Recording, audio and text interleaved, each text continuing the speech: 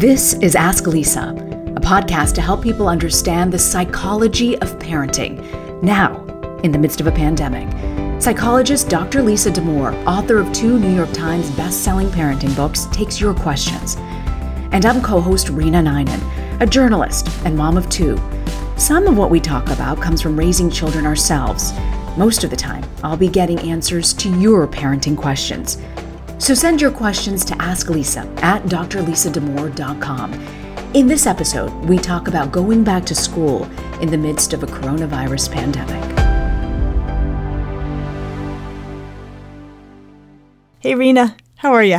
I am hanging in there, Lisa. I feel like we all are at this point. We have discovered, actually my husband discovered, Costco street tacos. Have you tried these? No. Is that in the frozen section? Where is this? It seems to be in the non-frozen section. Costco is under his responsibilities, and it's kind of a mixed bag because he's actually this really rational person who's actually very cautious with money. And then he gets to Costco and he kind of loses his mind. Like the stuff he comes home with is sometimes crazy. But actually, the Costco street tacos, if you happen to go to Costco, I highly recommend them. He sounds like my twin, first off. Clearly my twin. I don't walk away without spending less than $250. I think my husband thinks that once he gets to Costco, stuff is free. But luckily, into the mix of other bizarre things he has brought home, he's brought home these Costco street tacos. And that is what is getting me through today. Really? That's interesting. I'll have to look out for those. Okay. Here's actually my main question for you. Yeah. What are you hearing about your kids and their school and the plan for how they are going back to school? I think it's hard. You know, I live in the state of Connecticut where the COVID rates have been pretty low. We've seen a spike, as we've seen everywhere, but not incredibly drastic. Yeah. And if they do open where you are, which is, of course, this huge question mark, what are you hearing about what it's going to be like at school for your kids? Mask the entire day. Okay. And, you know, when I go to the grocery store, it is just impossible. You talk about a Costco trip. I mean, I could barely, in a 30-minute window getting in and out of Costco, keep my mask on. It's just not comfortable. And then you wonder, you know, my children might be able to wear masks. What about other children who don't want to? The fall is inevitably cold and flu season, you know. Everybody walks in with something at some point. And you know the numbers. Yeah. Once they start congregating, there is no way around how coronavirus spreads. Yeah. Yeah. No, it is. It's very hard to picture, really at any grade level, kids being able to wear masks all day without fussing with them. And I say this with no judgment. I mean, you and I can't get through the grocery store without fussing with our masks. And I do wonder how that'll feel for kids who are trying so hard to manage theirs, to see another kid fussing. And then, of course, the kid who's trying so hard is actually fussing with theirs without even realizing it. I mean, I think about those poor teachers and them having to decide how much they want to bark at kids about their masks and the management. It just feels like such a tough atmosphere. And, you know, it's not like there's an easy answer or there's a good answer even. But I've just been lying awake at night thinking about all of the complexities of any outcome, any configuration of kids in school. I mean, they're all going to be pretty tricky. You know, Foo Fighters singer Dave Grohl said that teachers want to teach, not to die. And he's gotten a lot of attention just saying we've got to look out for the teachers as well. A lot of teachers' unions are pushing back against being in school 5 days a week. They're worried about their own health. They have sometimes parents of their own that they're taking care of, children that they worry about, that they're coming back home to. I think it's hard because we're at this point where we want to be able to have a sense of normalcy, and that end date isn't coming anytime soon. No, it's worrisome. And so what you're describing about teachers, that's where it's at here. So I live in Shaker Heights, Ohio. Our numbers are not good in terms of COVID cases. It's been pretty messy here, pretty ugly. And what we know now is that our Shaker Heights public schools are going to start remotely. That was in part, I think, as a result of teachers and the teachers, group of teachers saying, like, this is really frightening for us, which is understandable. But then it was, I don't know when the decision was made or exactly how, but then the Cuyahoga County Board of Health, and we're in Cuyahoga County, came out and said that they recommend that all schools start remotely. So that's what's happening here. And the good news is we know that, and we can then plan for that reality. The bad news is I'm kind of freaking out about the fact that my kids are going to be home all day, every day, for a good chunk of the start of the school year, if not through December. I am really preparing for that reality of them being home through the rest of 2020. It's funny you say you're preparing for it through the rest of 2020. I have a girlfriend who has a 5 and 3-year-old, and she was telling me every day it's like I have a jar full of hope. And then I read the headlines, and little by little, that jar of hope fades away. And it's hard to be optimistic, and it's very difficult, especially when you have young children. And reading in the Washington Post this week, there was a story that said that Dr. Fauci is being too optimistic, saying that there's going to be a vaccine by the end of this year, the beginning of next year, because the truth is we're right now in a stage 3 clinical trial, and anything could really go wrong in that stage 3 clinical trial. And that you've got to be more realistic with the public, that this could be beyond the beginning of next year. We could be in this for easily another year. And that is just so difficult to stomach, that we could lose an entire school year where parents can't really work properly from home, and kids, I mean, from a psychologist's perspective, what do you worry about when children meet? The tiger mom in me is saying, oh my gosh, they're not learning anything for a year. If they're learning remotely, it's nearly impossible. So what matters right now? What's at the top of the pyramid that you've got to be most concerned about? This is a great question. And actually the way you describe it, like, what's at the top of the pyramid? Like, what's the number one concern? And as I've turned this in my mind, where I've arrived is every family's pyramid is going to be different. That there are going to be some families where learning loss, and there will be learning loss. I mean, there's no getting around it. Some families, that's the number one concern. And it may be because their child was just starting to blossom academically and intellectually, or maybe it had a little bit of a lagging progress in a learning way. And so, the family was looking forward to the school year as a catch-up year. So for some families, that's going to be at the top of the pyramid.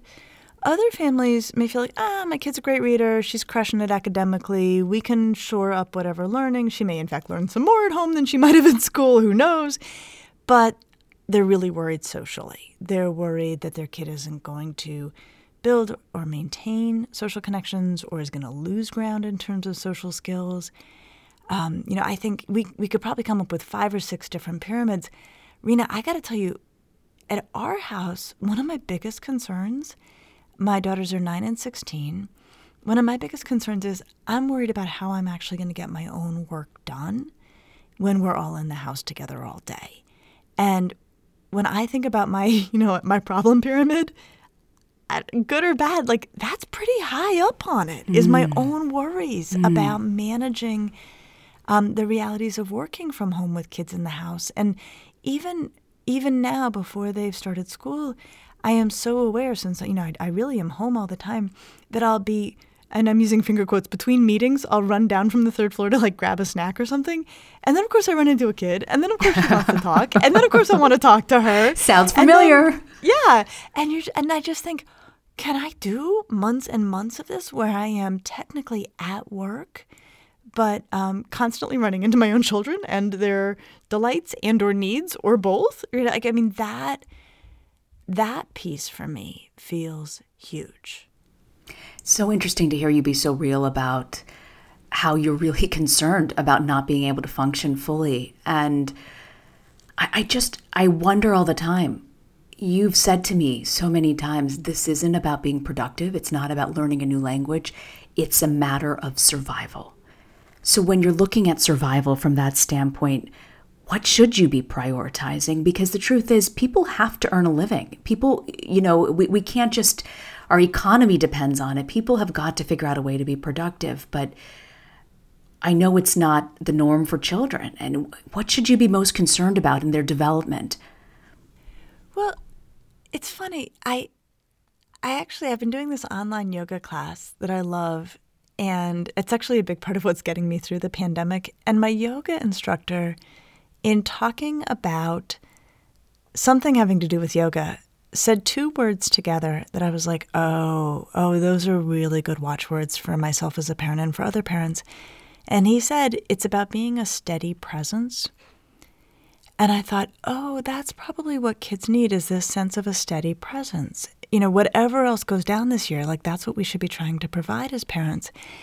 And I think that's true. But okay, so how do you do steady presence when you feel like you're pulled in 40 directions? And what I have been remembering a lot lately is the point when my daughters were really little and my career was growing and I was working really hard. I went through a period of a year where I woke up from 4 to 6 in the morning to work on a textbook that I was writing with a colleague. And I needed 2 hours of uninterrupted time in order to meet my deadlines.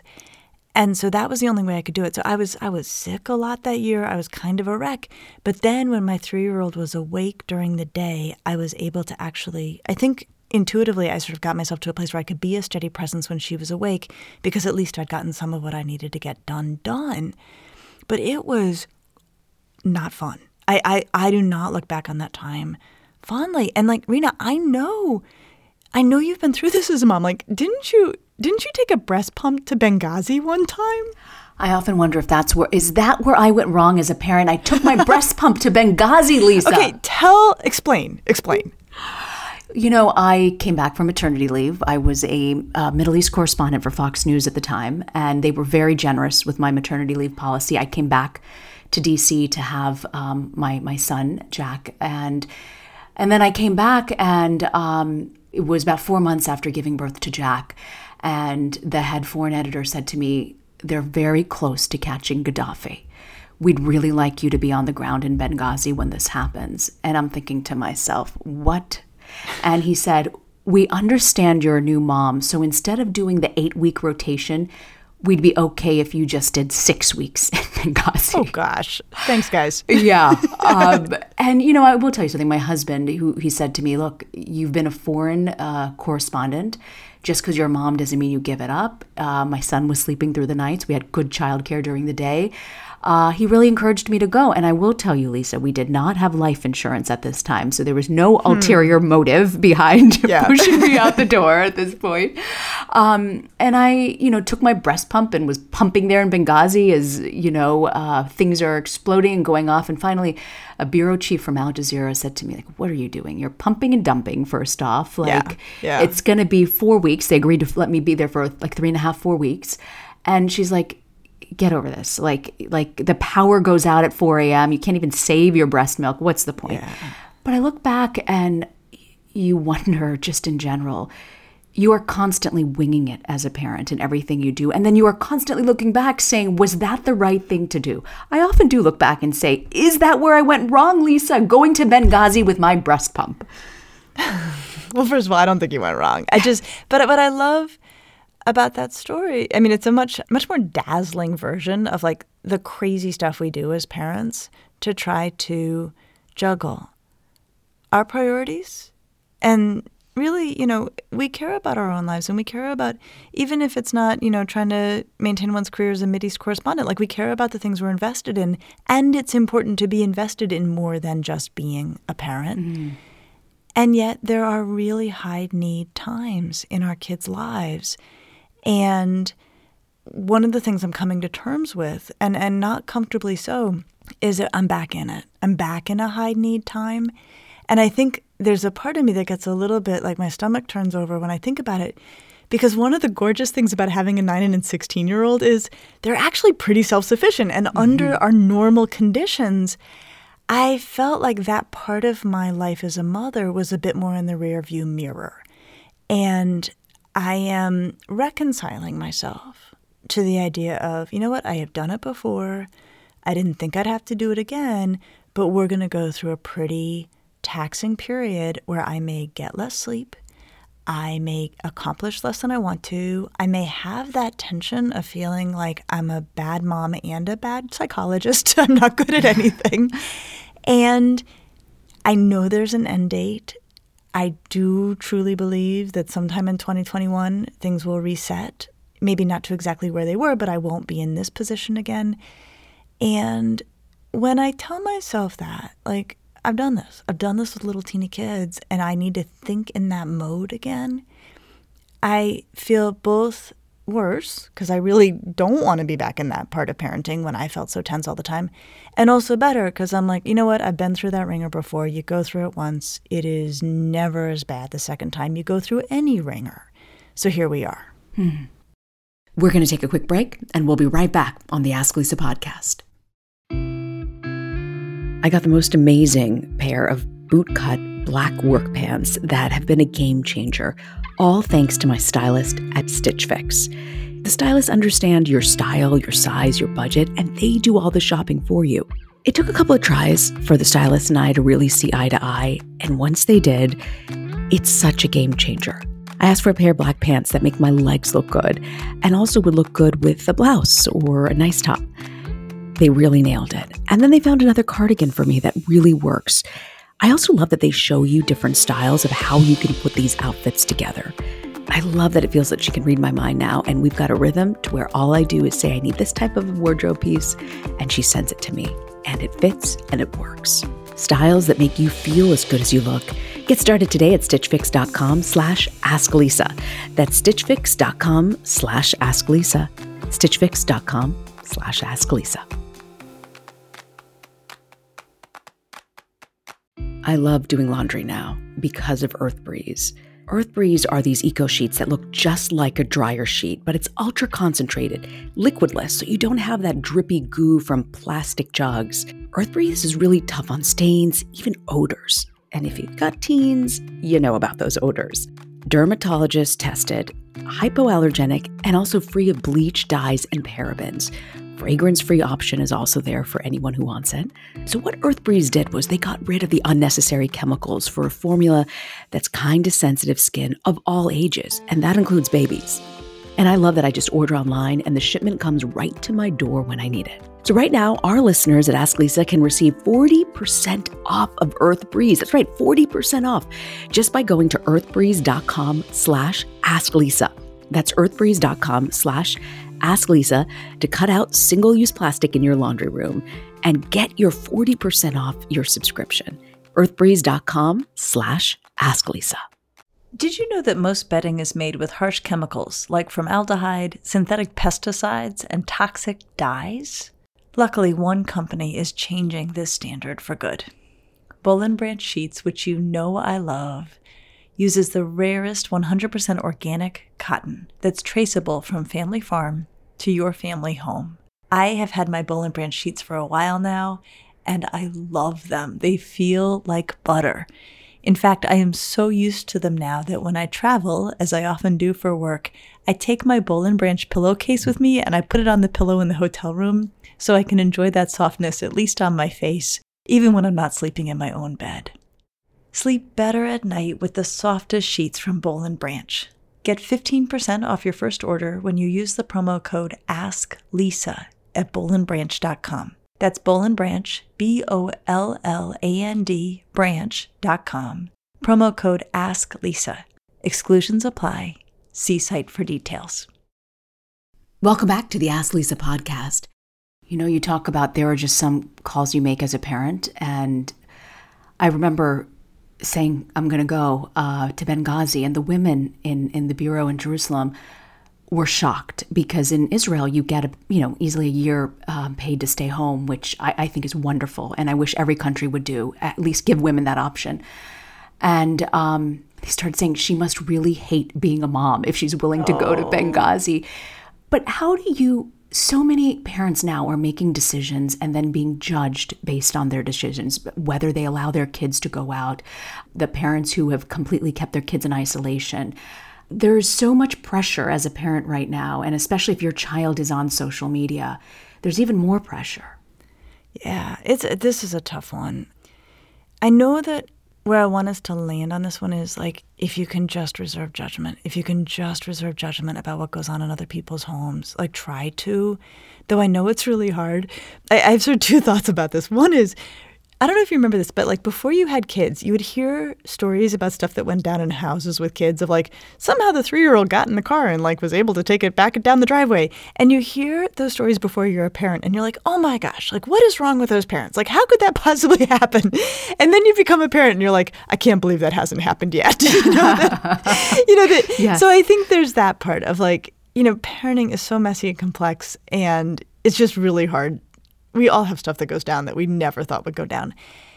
But then the other thought I have is it is such a privilege to be a psychologist and such a privilege to have people share the intimate truths of their lives with me. And what it's helped me really appreciate is that you have no idea what goes on in other people's homes. And you can think you know what someone else's life is like, or what someone else's pressures are, or what someone else's resources and advantages are. And I have to tell you, the longer I've practiced, the more humble I have become about knowing nothing about the configuration of any family or their demands or stresses unless they have sat down and told it to me themselves. And so it helps me when I feel judgy, and it's not that I don't feel judgy, but it helps me to just think, every family is its own universe. I don't know any universe but mine. I'm going to operate in my universe. I will trust that their universe is theirs and just try to let it go. It's hard, but I will say the longer I've practiced, the better I've gotten at that. How are you able to let go so easily? I wouldn't say easily for sure. Because you know what? I read some of the moms listservs around town, and I think people are so worried. And look, it's a pandemic. This is life or death. It is life or death. But I just see so much judgment being placed and the pressure and the public shaming. And I think when you're in one stage, for instance, my kids are in elementary school. I really don't know what it's like to have a teenage, high school, or a college age child and what that entails emotionally and mentally. Yeah, no, and especially when you may or may not feel like you've got choices about keeping your own kids safe, right? I mean, I think that that's one of the big divides here is, what are the families that feel like, well, we don't like what they're doing, but we can make our own choices and keep our kids safe versus families that may not feel they have those options. In terms of trying to just like restrain judgment or trying to let it go, one place I can get to that helps me a little bit is to think, okay, the bad guy here is actually the virus. And the bad guy of the virus has put everyone in positions in which we should never have been put. Like no one should ever have been put in the position of having to tell a 16-year-old they cannot see their friends for months on end. That is awful. And so then I can get kinder when I think about it's not that parent is screwing this up. It's that everyone's been put in a horrendous position and is operating then within that position with the choices and the resources that they themselves happen to be making. And then I go to, what can I do to keep my own kids safe? Can I live with those choices and try to leave it at that? When you look back, and a lot of people go back to their childhood and point to issues that they're dealing with in adulthood, I often think, what is it that really matters? What do I need to set my child up for success and for coping through this pandemic? What's really most important? This summer and into, what's now going to feel like early fall faster than we realize. I have laid awake in bed so many nights just trying to wrap my head around this as a parent and then as a psychologist. And I would say in the last week or so, I felt like I got a little peace around some simplicity in this. And what I was thinking about is that of all the findings in psychology about what kids need and what's good for kids, if you could throw them all into like a giant machine, if you could throw thousands and thousands of research papers into a giant machine, what would drop out is actually one very clear finding that we get repeatedly, that what kids need is warmth and structure. It's those two things together that actually really, really brings about thriving. And so then as I've thought about what is definitely going to be the giant mess of the fall, like let's just say it, like it's going to be a mess no matter what else happens. What I've thought is, okay, can we just keep our eye on those two balls, warmth and structure, right? So warmth, okay, whatever goes down, kids are going to need incredible kindness. This is where I think the steady presence thing really caught my attention. They're going to need warmth from their parents. They're going to need peers that are good to them and that make them happy to connect with however they do. They're going to need warmth from grown-ups who are not their parents. And then they're going to need structure.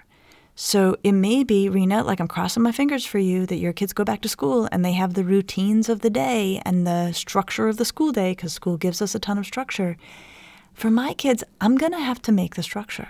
I'm going to have to invent it. We're not going to have the you leave now, you come back now, you pack your lunch because you're taking it.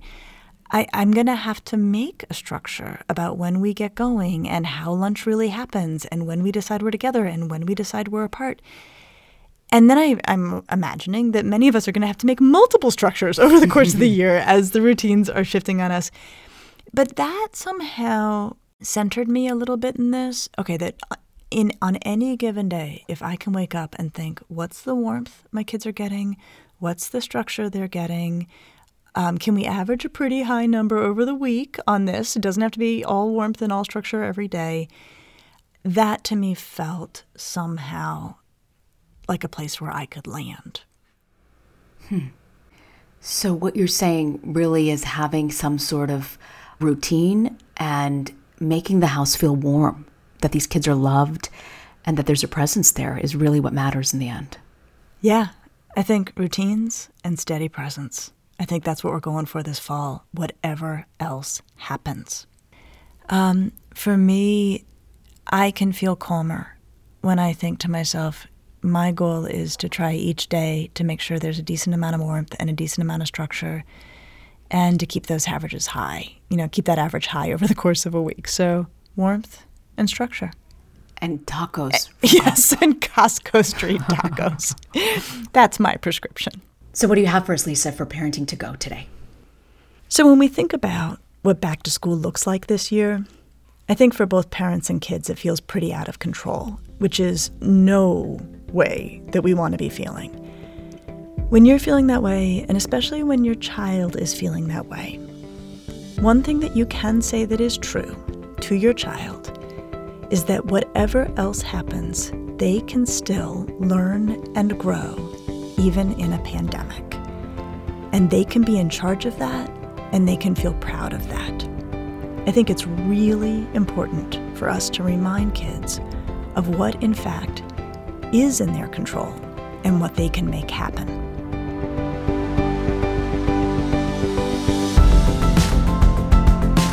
We want to thank you for joining us, and we hope you'll tune in each week as we dig into your latest parenting questions. You can send those questions straight to us at asklisa@drlisadamour.com. Now, a word from our lawyers. The advice provided on this podcast does not constitute or serve as a substitute for professional psychological treatment, therapy, or other types of professional advice or intervention. If you have concerns about your child's well-being, consult a physician or a medical health professional. If you're looking for additional resources or information about this podcast, check out Lisa's website, drlisadamour.com. We'll see you next week.